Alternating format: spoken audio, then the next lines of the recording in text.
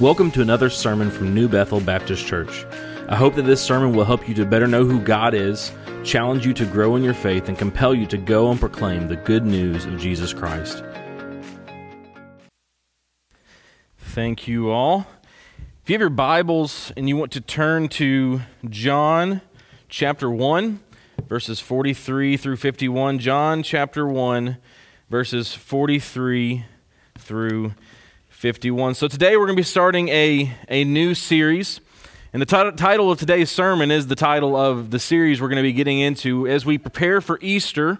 The title of the series is Come and See, and you're going to understand why, because this Easter, my challenge to us as a church is, as we pray and as we seek to invite people and share with people, is that we want them to come and see Jesus, to come and see the risen Savior. Before we keep going, I want to, because this is new, any children that are elementary school age or younger can go with Emily and Evan if they want to Children's Church.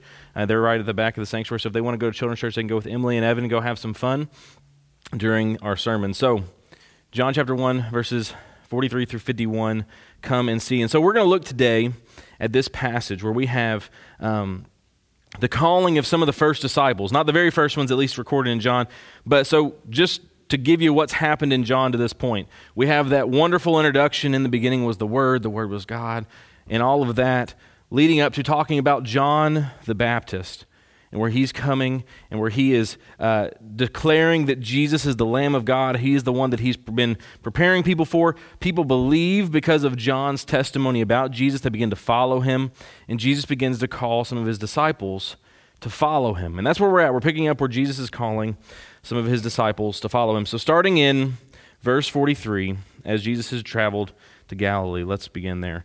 The next day, Jesus decided to go to Galilee. He found Philip and said to him, "Follow me." Now Philip was from Bethsaida, the city of Andrew and Peter. Philip found Nathanael and said to him, "We have found him of whom Moses in the law and also the prophets wrote, Jesus of Nazareth, the son of Joseph." Nathanael said to him, "Can anything good come out of Nazareth?" Philip said to him, "Come and see." Jesus saw Nathanael coming toward him and said to him, "Behold, an Israelite indeed, in whom there is no deceit." Nathanael said to him, "How do you know me?" Jesus answered him, "Before Philip called you, when you were under the fig tree, I saw you." Nathanael answered him, "Rabbi, you are the Son of God, you are the King of Israel." Jesus answered him, "Because I said to you, I saw you under the fig tree, do you believe? You will see greater things than these." And he said to him, "Truly, truly, I say to you, you will see heaven opened and the angels of God ascending and descending on the Son of Man." Let's go to the Lord in prayer this morning. Father, we thank you for this day that you've given us. Thank you for this time that we can come together and look at your word. We can look at the account of Jesus and calling these disciples and what it looks like for them and how we can learn from that in our lives and how we can apply that to our lives and how we can seek after you, seek to know you, seek to have a relationship with you, and how we can call others to come and see you as well. Lord, I pray that you'll be with us today in Jesus' name. Amen. So the first thing that we see in this passage is Jesus' call to Philip to follow me. Now, when we look at the Gospels, it's very important to understand that the Gospels tell us what we need to know, but that doesn't mean that we're learning and seeing absolutely everything that happened, right? Within 20, 30 pages and several, 15 to 20-something chapters, depending on which Gospel you're reading, we're getting the entire life and ministry of Jesus. And we actually know at the end of one of them says, if all of the things that he said and did were written, I don't suppose all of the books in the world could contain it. So we know there are things that happened in the life and ministry of Jesus that we don't have recorded. And this is actually an example that we see here because Philip becomes convinced that Jesus is the Messiah. The first thing we see is Jesus' call to follow me. So how did this process play out? For some reason, when Jesus says, "Follow me," Philip believes him and he follows him. He's convinced that Jesus is the Messiah. How did this process play out? Where did he hear this from? Where did he get this idea? Why did he believe and follow him when Jesus said to follow me? So we see here some context. Philip was from Bethsaida, the city of Andrew and Peter. Right before this passage, we see that Andrew was one of the people that heard from John the Baptist's testimony that here comes the Lamb of God that will take away the sins of the world. And he goes and gets his brother Simon, who Jesus names Peter, and they're following Jesus. So Philip is from the same city as Andrew and Peter. So he hears them talk about Jesus. Most likely, we don't see this recorded exactly, but we see this example of Jesus, or of Jesus calling Andrew and Peter, and then from that, Philip's from the same place, they follow him. Now I want to clarify for a moment the Gospel's account of Peter's call. All right, so we see here in John, just before this, that Andrew went and got Peter and they followed Jesus. Well, do we know of a different story of how Peter followed Jesus? They were fishing in the boat, and Jesus came to him and said, "Follow me, I'll make you fishers of men." And they left their boats and followed Jesus. Is this a contradiction? Some people would say this is a contradiction, that one says this, one says the other. Is this a contradiction? I want to give you an example. So one of my best friends, Caleb, if you've never heard me tell about Caleb, you've missed a lot of really interesting stories from my childhood.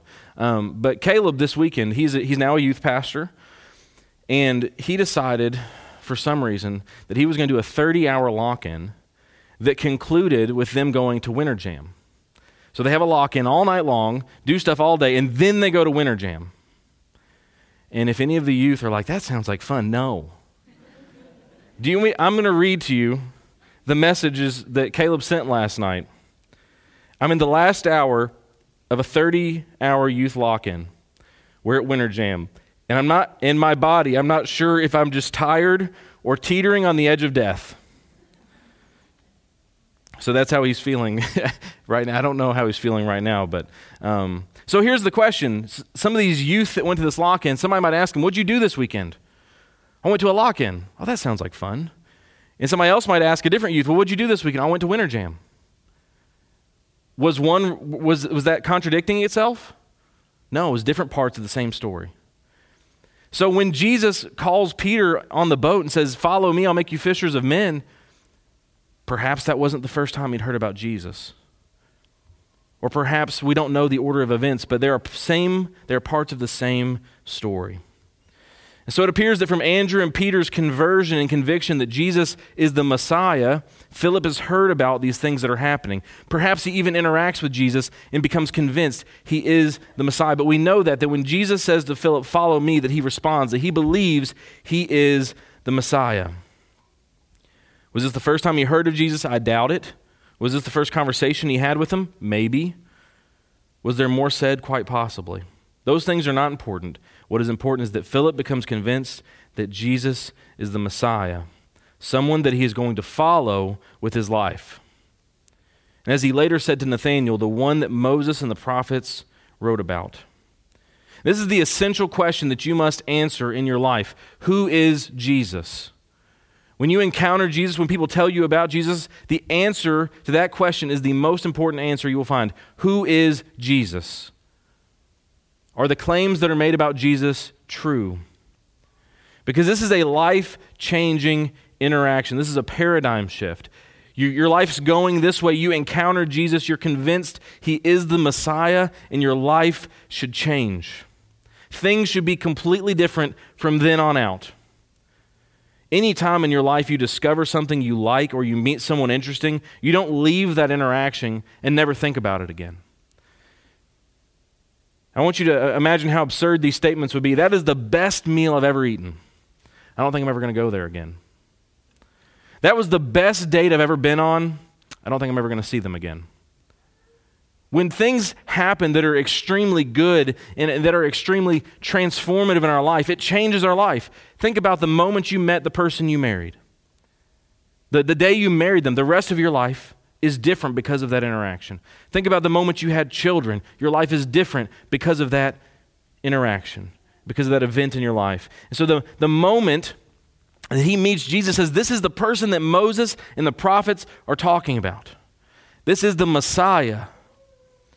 How much more insane would it be for us to say, Jesus is the Son of God. He took my sin and my shame so that I wouldn't have to face punishment, but instead might have eternal life. I don't think I'm going to do anything about it. I think I'm going to live my life completely normally. I don't think I'm going to change a single thing. It doesn't make sense. That's not how life works. You can't truly encounter Jesus and walk away the same. Too often people treat Jesus like insurance. You know, I've met with insurance agents before. I don't walk away from those encounters radically changed. I leave thinking, man, it sure is nice that if something goes wrong, I'm covered. That's what insurance does, right? Man, I met with this guy. He was really nice. He got me a good rate. If anything happens to my house, anything happens to my car, I'm covered. That's good. How many people treat their interactions with Jesus the same way?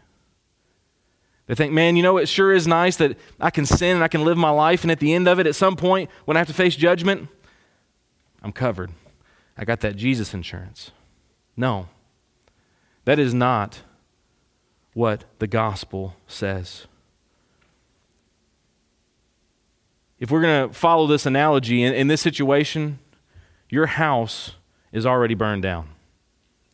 You sit in a pile of ashes because of your sin. You are condemned already because of your sin. There is nothing you can do to fix it. You are in a desperate state because of your sin. You have no way to rebuild it, no way to shelter yourself. But God, being rich in mercy, because of the great love that He has for us, made a way to rescue you from the damage that you've done to yourself. He saved you from the destruction that you were already living in and given you a new life. He's given you a new dwelling place so that you have done nothing to earn or nothing to deserve. Given you a new life. And still too many people treat Jesus like insurance. They'd rather live in the midst of their burned down house in their sin than in the newness of life, in the new dwelling place that Christ provides. In Sunday school, we watched a video that talked about this. It talked about how we can deal with guilt from past sins, but how we should go and sin no more. And there was the comment made, it's like if God rescued you from a sewer, but you decided to jump back in and swim in it. And it made a couple of the youth laugh. And that's the response it should have, because it's so silly to think that Jesus saves us from our sin, but it doesn't change our life. It doesn't transform us. It doesn't impact our life at all. And I want to challenge you that if you have thought about your relationship with Christ like this, you need to consider whether you have truly encountered Him and know Him. If your life hasn't been changed by the fact that you realize that Jesus is the Son of God, you need to consider whether you've truly encountered Him at all. Jesus radically alters and transforms the life of those He meets, one way or another. We see the disciples who repent and follow Him. And then we see the Pharisees who harden their hearts and become more opposed to Him throughout His ministry. You see Philip, Andrew, Peter, Nathanael, as we get to, they follow Him. They see Him for who He is.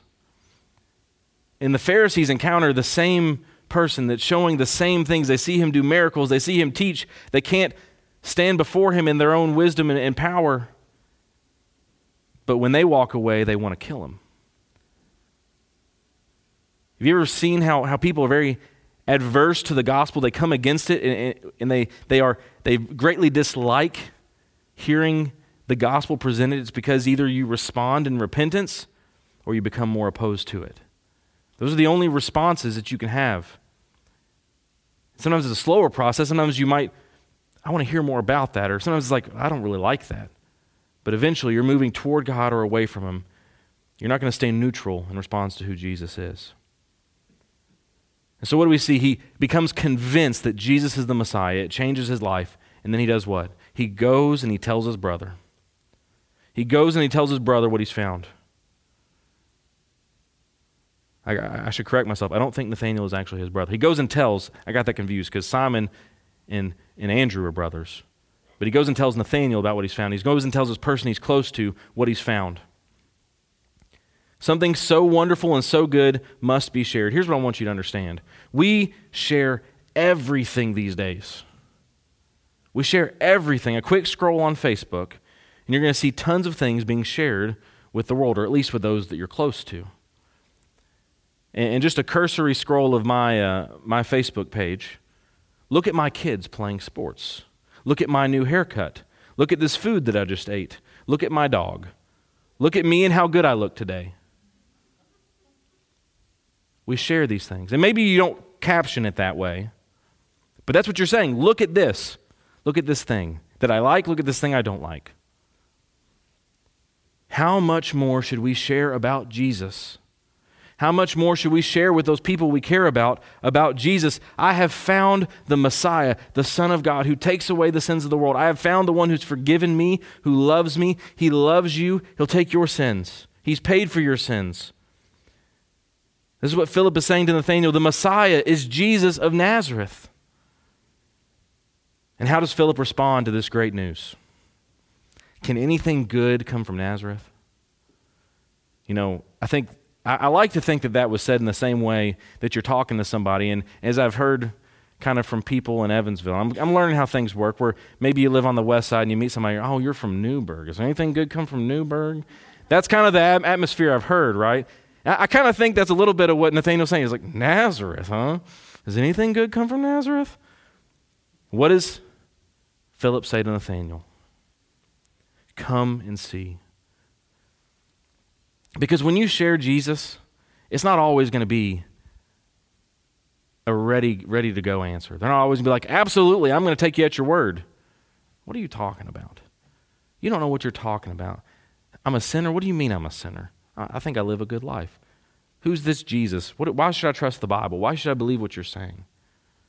The answer we have is to come and see. So first, we have to see. We have to have a relationship with Christ. That relationship should transform our lives, and we should talk to others about what we've seen and heard. And when they respond with skepticism, even if they respond with interest, come and see is the response that we have to anyone who doubts Jesus or who wants to know more about Jesus. Come and see. So Nathanael goes to Jesus. Nathanael goes to Jesus. People are often more willing to consider what you say than you'd think. I think a lot of times we get in our head, and I think it's the adversary seeking to keep us from talking about Jesus, that people don't want to hear about it. That people aren't willing to consider faith in Christ. That's what you saw in the video. People think about Portland, this whole idea of keep Portland weird. They don't want people to go and to share the gospel. They're interested. They don't know anything about it. They want to know, what do you mean you believe that this man that lived 2,000 years ago was the Son of God who died on the cross for my sins? That's an interesting story. I'd like to hear about it at least. But sometimes we don't give people the chance to hear about it. We don't give them a chance to come and see because we don't share it like we should.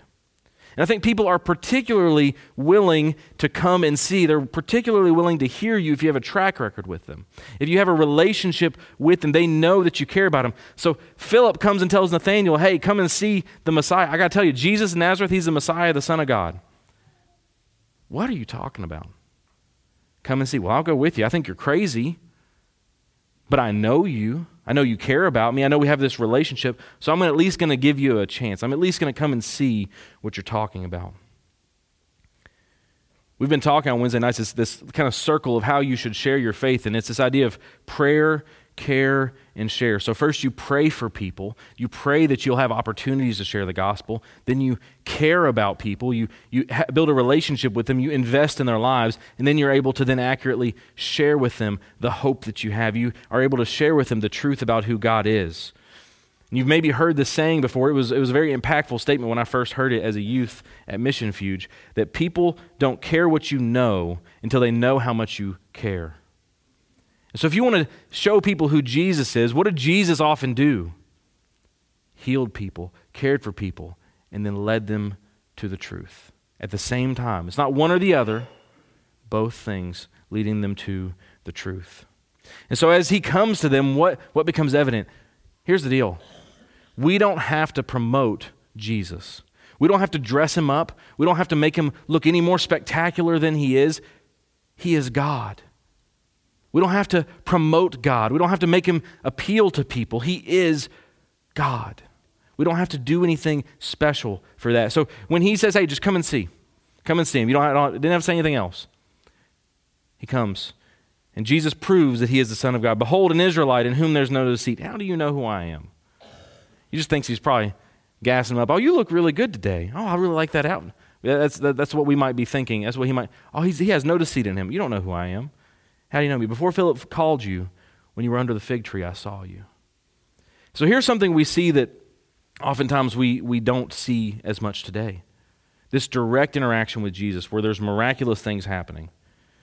Because when when Nathanael realizes that Jesus has an awareness of who he is beyond what is normal, it has a great impression on him. And so it's easy to look and say, well, we don't have that. We can't take people physically to see Jesus. We can't take them there to see him perform miracles. The same Spirit that was at work in Christ is the same Spirit that lives within us. We have the Spirit of God, the Holy Spirit that dwells within us. So we see him respond to this. Rabbi, you are the Son of God. You are the King of Israel.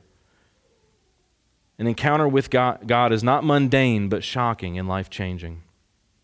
So we see the process here of how we lead people to Jesus. Bring people to Jesus. How do we do this? How do we bring people to Jesus? And we've been talking extensively this year about what our focus is to have gospel conversations and how to share our faith. That is what all Christians should do, to talk about what God has done in their life. Philip went to Nathanael and said, I'm convinced of this. And then he led him to Jesus. So we are called to share about what we have seen and heard. That is the best way you can lead people to Jesus, is to tell them the evidence that happened in your life. What convinced you? Why do you believe in Jesus? Why do you say that Jesus is the Son of God? What evidence do you have?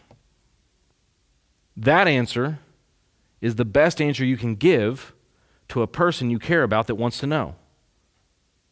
Why would your friend, relative, care more about what a pastor they don't know has to say than what you, the person that they love and care about, has to say about why you trust in Jesus? So that's the best way. That's why I want you to have gospel conversations. That's why I want you to go and share about the reason for the hope that you have, because people can hear it. Hopefully, they can see it in your life. They can see the transformation you've had in your life. They can see the way you're different from those around you. But I will tell you this. The second way that you can bring people is to invite them to church. And I think that the church at some point has done a great disservice. Now, the church overall, throughout a long period of time and not so recent history of the church in America in particular, inviting people to church was viewed as evangelism. We need to reach our community. How do we do that? Go invite people to church. What happens then is you have to then water down the services and not lead people as deep in their faith that are believers, because it has to be approachable for people that are lost. But I'll tell you what, if you haven't got to a place where you can share your faith, invite people to church. It's better than doing nothing. It is better than doing nothing to invite people to church. Let them see that Jesus is the Son of God. So you talk to them about it, let them see it. How do they see it? Through the evidence that exists in Scripture and through the evidence that's available in your life. Here's the deal. Like I said, we don't have to dress up God. We trust that God convicts. When we read Scripture, we trust that God will use it to convict. There are ways to give defenses for why the Bible is trustworthy. There are apologetics, but we also trust that God will convict. And we pray that they will be convicted by the evidence they see in Scripture, the evidence they see in our lives about who Jesus is. And so what does this look like? What does it look like when someone is convicted of who God is?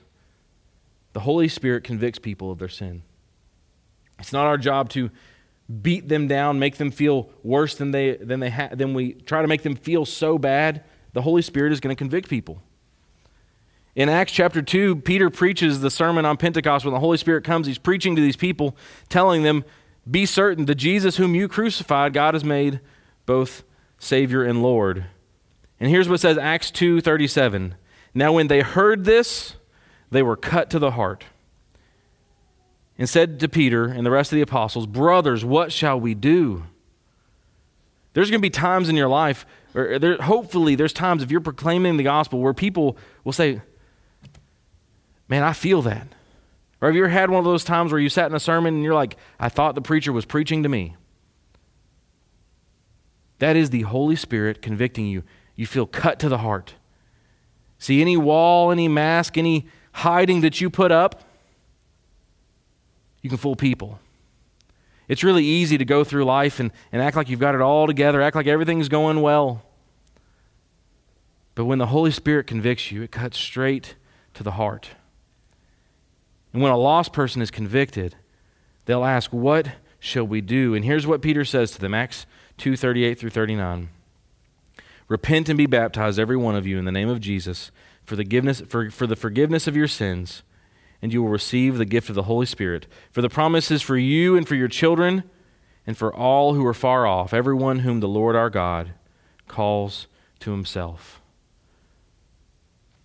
Repent, believe, follow in obedience, be baptized, because through Jesus there is forgiveness of sins. Through Jesus there is reconciliation with God. And it should change your life. So we see Nathanael answer and say, you are the Son of God, you are the King of Israel, but he doesn't stop there. And Jesus kind of says, because I said this to you, you believe? You're going to see greater things than these. And that's what we have to believe, that's what we have to see, is that we will still see greater things. When we have a relationship with God, we have to realize this is only the beginning. Nathanael was amazed by what he saw in that moment. He was amazed by Jesus' knowledge of him, by who Jesus revealed himself to be. But that was only the beginning of Nathanael's journey with Jesus. I want you to understand all the things that all the disciples saw in Jesus' ministry. They saw the lame walk, people that had been paralyzed their whole life. He says, pick up your mat and walk. And what do? They pick up their mat and they walk. He sees people who have never spoken speak. He sees people who have demons that have afflicted them, have the demons cast out of them. They see Jesus who was crucified be raised to life.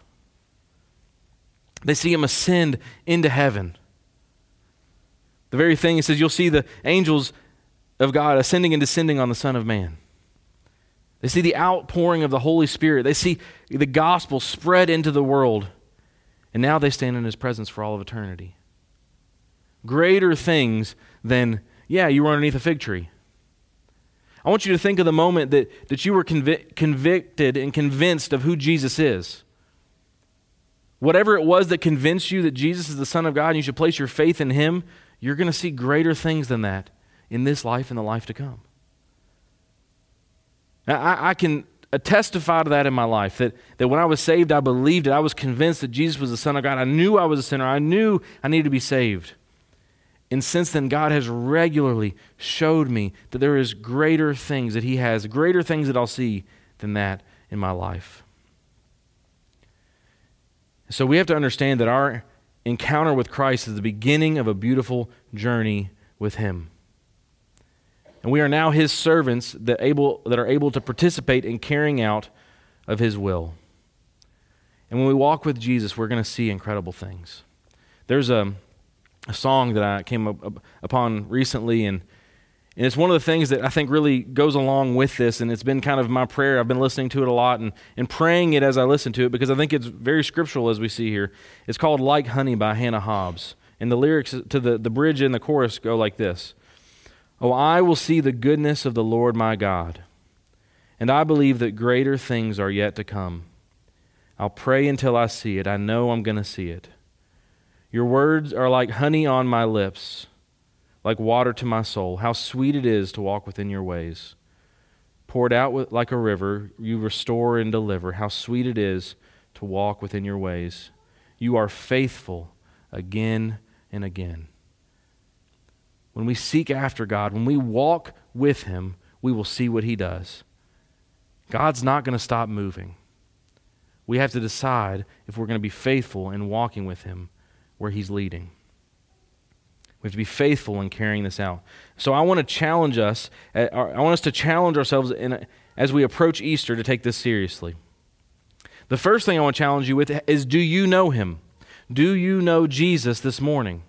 Do you have a relationship with him? Have you seen that he is the Son of the living God? Have you repented of your sin? Have you trusted him for your salvation? Have you followed in obedience in baptism after you've made that decision? Are you following him in your life? Are you faithfully following him if you do know him? Are you sharing your faith with others? Are you going and telling people, come and see this person, come and see this Jesus who changed my life? And so my challenge as we approach Easter is this. We all know that Easter is one of the two times a year that people that don't go to church are more likely to go to church, right? There's the Creaster Christians, Christmas and Easter. I've always experienced Easter is far bigger than Christmas in particular. Here's what I want to challenge you to do. I want you to invite people to come and see Jesus this Easter. Because as we go through this, as we look at people who came and see who Jesus was as we lead up to Easter, on Easter Sunday, the message that we're going to talk about is going to be so focused on revealing who Jesus is, that he is the Son of God, and that people need to trust him for their salvation. I want to challenge you. This is the easy one. Invite people. Invite people to come and see. Hey, I believe in you. Will you just come with me on Easter? Think about your friends, your family members, those people that you want to see in church, the person that you're praying for. Would you just come to church with me on Easter? Just Easter. Will you do that for me? Then we can go and have a bunch of good food and just take a nap. Because that's what most people do. They go have those big family. What about all those people that go to your family? What if they come here with you? What if you challenge them? Maybe they don't live anywhere. Go to church this Easter. Will you go find a church to go? Maybe they live across the country. Will you please go to church this Easter for me? It would mean a lot to me. Challenge them to come and to see. People you don't know, will you come to church with me? And I'm not telling you to neglect working on sharing your faith, having gospel conversations, but I want to challenge all of us to work on asking people to come and see this Easter. And that we should pray that we'll see this as we go. We pray that we will see these things. We pray that we will see God move in our lives and in the lives of those around us, as we challenge people to come and see who Jesus is. So this morning, as we have this time of invitation, what do you need to do in your life with Jesus? What is God calling you to do? Is it to place your faith in him? Is it to make that faith public and to trust him in following obedience and baptism? Is it to participate in the church in a more meaningful way? Is it to serve somewhere? Is it to join the church? What is God calling you in your life to do? What person, when I say you need to ask people to come to church, what person comes to your mind? Pray for that person. Pray for your willingness to go. And if no one comes to your mind, pray that God will reveal people to you, so that as we go, we will be sure to see greater things as we follow him. Let's pray this morning. Father, I pray that as we have this time of invitation, Lord, that this would be a time where you would move in our hearts. You would convict us in our lives of wherever we are, whether we need to trust you for the first time or whether we need to follow you faithfully, who we need to share with and how we need to share with them. Lord, I pray that you'll be with us, that you'll move in our hearts and you'll challenge us to follow you faithfully as we go from here. Lord, I pray that you'll be with us in Jesus' name. Amen. We hope this sermon has been a blessing to you today. If you have any questions about what you've heard, we would love to hear from you through our church Facebook page, email, or by calling the church office.